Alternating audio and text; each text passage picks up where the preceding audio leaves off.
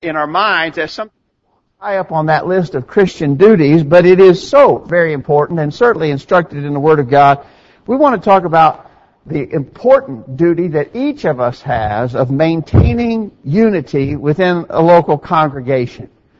My guess is that this probably has been over time a neglected subject and not made a priority, and perhaps that's the reason why we see so often congregations of God's people that struggle, that have strife. I don't know about you, but I could name a few congregations even here in Middle Tennessee, and you would, if I said, oh, they just always have trouble. They have historically had strife in that congregation. You probably agree, based upon the reputation that certain of those congregations have developed. That's a sad thing. So let's talk this morning about maintaining unity in the local congregation, realizing that it's my job and your job. All of us must be working to that. And in order to do that, we want to use as our text 1 Corinthians chapter 1, verse 10, our new memory verse for the month of June. 1 Corinthians chapter 1, verse 10. Now I beseech you, brethren, by the name of our Lord Jesus Christ, that you all speak the same thing, and that there be no divisions among you, but that you be perfectly joined together in the same mind and in the same judgment. We're going to especially be emphasizing this phrase in that memory verse, perfectly joined together. We've talked about this before, but I thought since this is our new memory verse for the month, that I'd pull out some old notes and we would go through this again, making sure we understand this important responsibility that we have that's taught to us in that verse about maintaining unity in the local congregation. So our lesson this morning is perfectly joined together. That's what we'll title it. Thanks for being here on this beautiful Lord's Day. We have hit summertime. It's hot. It's humid. And yet, again, we talk about what a nice, comfortable place we have to gather for worship. The air conditioners are working, and we're glad for that. And we're glad that we have such ease, comfort, convenience to worship, freedom to worship. We're not going to be interfered with. There's no serious worry that some armed men will burst through the back door and make us stop doing what we're doing. We're not afraid of that. That's a wonderful thing, because it's not that way every place in the world. We certainly are blessed. And we're glad that you have chosen to be a part of this morning. Thanks for coming. Thanks to our visitors for being with us. Come again whenever you can. We certainly are encouraged by the presence of each and every one. Perfectly joined together. Let's talk about this responsibility to maintain unity in the local congregation. Let's start out with just some general observations. The first thing that I would like to point out is that this verse, our new memory verse for the month, was addressed to a local congregation of people, the church at Corinth. You know, very often when we use 1 Corinthians chapter 1, verse 10, we talk about the general notion of division in the religious world. And I do think it has application there. You know, if we were to look right here in our immediate community this morning, we would find people teaching all kinds of different things. We would find people practicing all kinds of different things. And we would point to this verse, among others. There are other verses in the New Testament as well. But we would point to this verse and say, God is not pleased with division. God does not want us to be divided. And so for everybody who says, well, you do your thing and I'll do mine, and I'm a member of this denomination and he's a member of that denomination and you're a member of a different denomination, and everybody acts like that's just all okay, is not all okay. And the New Testament certainly teaches that God wants all believers to be united. This would be one verse that would be usable in that sense. But understand that in the context of this statement, Paul was talking to Christians in a local congregation. And so this especially has application in that way.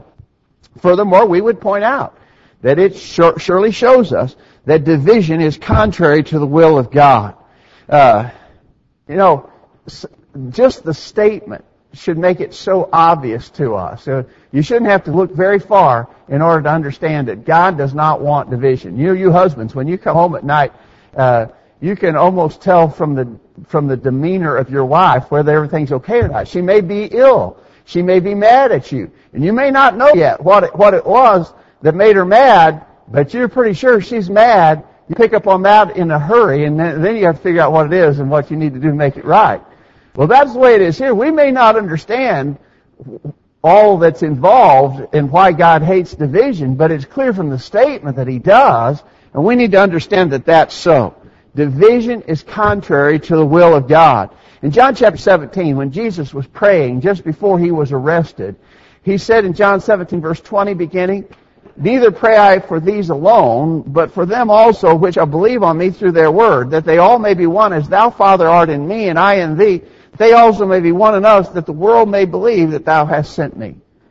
To everybody who thinks division is okay, and it doesn't matter, and you can do whatever you want, and you can believe one thing and I'll believe something different, they need to spend some time thinking about this final prayer of Jesus. It was very much on His mind. Even just before He was to face His crucifixion, it was very much on His mind that all believers would be united. In Proverbs chapter 6, beginning verse 16, we read that list of things that the Lord hates. These 6 things doth the Lord hate, yea, 7 are an abomination unto Him. A proud look, a lying tongue, hands that shed innocent blood, an heart that deviseth wicked imaginations, feet that be swift running to mischief, a false witness that speaketh lies, and he that soweth discord among brethren. I'm convinced that some Christians don't take that very seriously. And I have through the years, and I'm sure you have known through the years, some people who almost delighted in causing discord among brethren, and they don't seem to understand that that's something that the Lord hates. The Lord hates the sowing of discord among brethren. So certainly, division is contrary to the will of God. Another general observation that we would make from this text, our new memory verse, is that this is not teaching unity in diversity. That's an expression that was coined a number of years ago to suggest the idea, very popular in the religious world, is that we would be united. We are diverse. We don't all believe or do the same things, but we're united even though we are diverse in our beliefs and practices. It's a unity in diversity. Well, that's not taught in the Bible, and actually I think you'd have to agree that it doesn't even make common sense in most realms. Let's say that you go home from services this morning, and when you get there, there's a bulldozer and a backhoe working on your property. I mean, way over on your property. And you haven't authorized anything like that, and so you go out and ask the operator, what's going on? They say, well, we're building a house right here. Building a house? This is my property. Well, this man over here told us to build the house right here. So you go over to that man and say, what are you doing here? He's the property owner next door to you, but he's building his house way over on your side of the property line, and you say, what's going on here, man? He says, well, I'm building a house. Yeah, but it's on my property. No, well, I don't really agree that that is your property. We'll just, I guess, have to agree to disagree about that. And he goes on to build his house. You going to allow that? No, we are not going to agree to disagree. We're going to establish where that property line is and where all the necessary setbacks are. We're going to have to come to an agreement. We can't go on until there is agreement. That's how it is in everything that we do. Yet for some reason people think that we can have some sort of unity in diversity when it comes to religion. It's not so. The people who teach that are doing what Jeremiah the prophet said in Jeremiah 6 verse 13 beginning, when he said, from the prophet even unto the priest everyone dealeth falsely, saying, peace, peace, when there is no peace. This unity and diversity thing is very much that notion of declaring peace when there is no peace. Well, what are we going to do then? What are some of the important areas where unity is essential? Well, the text tells us where that unity is necessary. It's necessary in the things that we teach. Go to the verse now. Let's look at the verse specifically. I beseech you, brethren, by the name of our Lord Jesus Christ, that you all speak the same thing, that there be no divisions among you, but that you be perfectly joined together in the same mind and the same judgment. Notice, Paul urged them to all be speaking the same thing.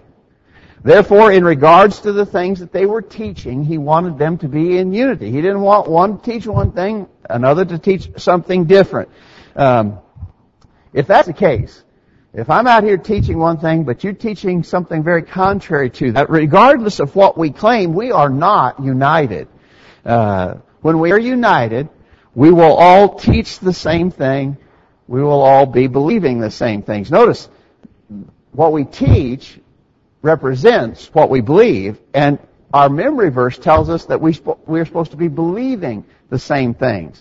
He talks about being of the same mind. We need to be of the same mind. This would certainly imply diligence in study, effort to understand the Word of God. We cannot, whenever an issue comes up, we cannot just say, well, I'm not interested in talking about that. I'm tired of talking about that. I'm not interested in studying on that. I don't want to work to a resolution of that. We have to work toward being of the same mind. Teaching the same things and believing the same things are a part of this unity that the Lord wants us to have. Both of those represent some challenges, I think, what we teach, what we believe. But I think the real challenge, even more so, is how we apply the truth in our daily living. Back to our text. Notice, speak the same thing, be perfectly joined together in the same mind and in the same judgment. That's even harder now. Judgments are made based upon the things that we teach and believe. And we're supposed to even work toward having the same judgments. How do we do that? How do we do that? Well, I think that requires our willingness to submit to one another. Now, this is not talking about false doctrines, things contrary to the Word of God. We're not talking about that. We already made that clear.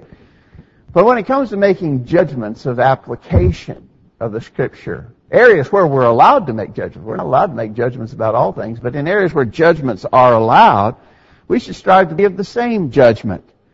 Well, how do you get there? Well, you do that by being willing to submit to one another. You have to develop the mindset that I'm not important, my opinion is not all that important. I can surrender my opinion to your opinion in order to maintain unity. It was very much like a husband and wife relationship. The marriage relationship is a give and take proposition. Sometimes I get my way, my opinion is pursued, but sometimes my wife's opinion has to be allowed. And so we work together to maintain peace and unity in the marriage relationship. And this very much needs to be that way when it comes to unity within a local congregation, because as we said, that's what this text is talking about. Too many times, though, we hear Christians who get upset, get resentful if their ideas are not followed, if the class arrangement is not to their liking, if the song books are not the ones they prefer, if something else in regards to the judgment of matters in the local congregation isn't to their liking, they're going to be upset. Well, those who do that are not making unity a priority, as this verse tells us it must be. So, we're to be united in the local congregation in what we teach, what we believe, and how we apply those things in practical, everyday matters. Well, you may have wondered, I don't know, we've kind of got it covered up now, but you may have wondered, why was there a picture of a fishing net in the background of that chart? Let me explain that to you for a minute when we talk about how we should approach matters when our unity is threatened. In 1 Corinthians 1 verse 10 again, now, perfectly joined together is that phrase that we're concentrating on. But that expression, when it talks about joined together, perfectly joined together, that comes from a Greek word, katartizo, which means to repair or adjust, to fit, to frame, to mend, to restore. Okay? Now keep that in mind. So it suggests that if there's something wrong, we fix it. Right? We mend it. We restore it. Interestingly, that same word is found in Matthew chapter 4, verse 21. When it says, going on from thence, Jesus saw two brothers, James the son of Zebedee and John his brother, in a ship with Zebedee their father, mending their nets, and he called them. The phrase there, mending their nets, uses this same Greek word. Now, I want you to think about that for a minute. We're far removed from that kind of a lifestyle, but imagine these fishermen. Their livelihood was in casting nets, drawing them in, catching fish in that fashion. Every day when you came in from your fishing expedition, what you had to do is you had to clean and wash those nets. And you looked for any sign of a tear within the net. And you immediately mended that tear in the net, because if you didn't, then the next day when you go out there, that tear gets bigger. And in very short order, that net becomes almost useless to you, because you cast it out, and all of the fish that are thus entrapped just shoot out through the hole where that net is torn. If you're a fisherman, and your livelihood depends upon catching fish and catching as many as you can, then when your net has any small tear in it, even the slightest sign of a tear, you immediately repair that. It's interesting to me that the same Greek word is used here in regards to mending the nets of the sons of Zebedee, as in 1 Corinthians 1 verse 10 when we talk about being perfectly joined together. All right, now take that concept, if you will. What would a fisherman do with his net if there was a problem in the net? What should we do if there's a problem of unity within the local congregation? Well, first of all, of course, obviously you don't ignore it. A fisherman wouldn't ignore that sign of wear or tear on his net. He'd fix it. He wouldn't ignore it. It's easier to fix when it's small than when it's large. He wouldn't ignore it. He'd get right on it. In in Galatians, chapter 2, verse 11, we see Paul doing that in his relationship with the Apostle Peter. We've talked about this text many times, Galatians 2, verse 11. When Peter was come to Antioch, I withstood him to the face because he was to be blamed. For before that certain came from James, he did eat with the Gentiles, but when they were come, he withdrew and separated himself, fearing them which were of the circumcision. I want to ask you something about what Paul did there on that familiar episode. Don't you agree that it would have been much easier for Paul to just say, I'm not going to say anything about it, I'm just going to let it pass? Wouldn't it have been easier for Paul to sort of sweep that under the rug and act as though there was nothing wrong? I'm sure it would have been easier. But instead of that, he immediately addressed it. He would not ignore what was obviously a threat to the unity of the church in that place, and he withstood Peter, prominent Peter. He withstood Peter to the face because he wouldn't let that pass. And so from that, I think our first point is don't ignore it. Just like you wouldn't ignore a tear in your fishing net, don't ignore a potential threat to the unity of a local congregation. Don't postpone dealing with it. Again, the fisherman wouldn't put that off. He'd say, I don't have time to fix that now. I'm going out tomorrow and the next day and the next day. Maybe about this time next week, I'll get around to try and fix that fishing net. Well, by this time next week, the tear in that net might be so bad that the net can't be fixed. It's beyond repair. You wouldn't do that if your livelihood depended upon that fishing net. You would not postpone dealing with it. I don't think we should postpone it either. How serious are issues between brethren? Well, Jesus talked about that in the Sermon on the Mount in Matthew 5, beginning verse 23. Therefore, if thou bring thy gift to the altar, and there rememberest that thy brother hath aught against thee, leave there thy gift before the altar. Go thy way. First be reconciled to thy brother, then come and offer thy gift. Jesus suggested that contention between brethren can even render our worship unpleasing to God. Fix it, then come and worship, basically, is what Jesus was saying. And so certainly, we should not postpone dealing with potential threats to the unity of the local congregation. And then, just to emphasize that, we would say, pay special attention to every potential problem. I don't think we should ever sort of categorize things. Well, that's not important. That's not a big deal. I'll let that pass. Any threat, any potential threat to the unity of the congregation should be dealt with. In Acts chapter 20, verse 29, the Apostle Paul spoke of how he had worked among the Christians in Ephesus. He said, I know this, that after my departing, this is Acts 20, beginning verse 29, after my departing, grievous wolves shall enter in among you, not sparing the flock. Also of your own selves shall men arise, speaking perverse things to draw away disciples after them. Therefore watch and remember that by the space of 3 years I cease not to warn everyone night and day with tears. How important were these kind of potential problems to Paul? he says, by the space of 3 years I ceased not to warn everyone night and day with tears. Paul could shed tears over the threat to that local congregation, and we ought to be that concerned as well, paying specific attention to every potential problem. Finally, let's make this point. God will bless us when we do this. That is, when we make unity within the local congregation a priority high on our list. God will bless us when we do this. If we went back to John 17 again just for an instant, and that's where Jesus prayed that prayer, you remember, before he was to be arrested and crucified. He said, neither pray I for these alone, but for them also which shall believe on me through their word, that they all may be one, as thou, Father, art in me, and I in thee, that they also may be one in us. So there's that unity he wanted us to strive for. But notice what the result would be. If Christians could be united, the world then would come to believe that thou hast sent me. You know, one of the biggest detriments to the progress of the gospel is division. The divided religious world of our day hinders the furtherance of the gospel, that's for sure. We could talk about it in that broad sense, but we could talk about it congregationally too.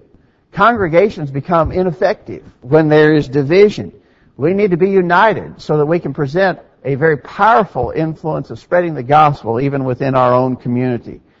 In 2 Corinthians chapter 13, verse 11. Now remember, this is the second letter that he sent. In the first letter, he condemned them because of the divisions that existed there, and he urged them to be united. Apparently, what he said had some result, as we read 2 Corinthians. But as he ends the 2 Corinthian letter, he says, finally, brethren, farewell, be perfect, be of good comfort, be of one mind, live in peace. And notice, be of one mind, live in peace. What will happen?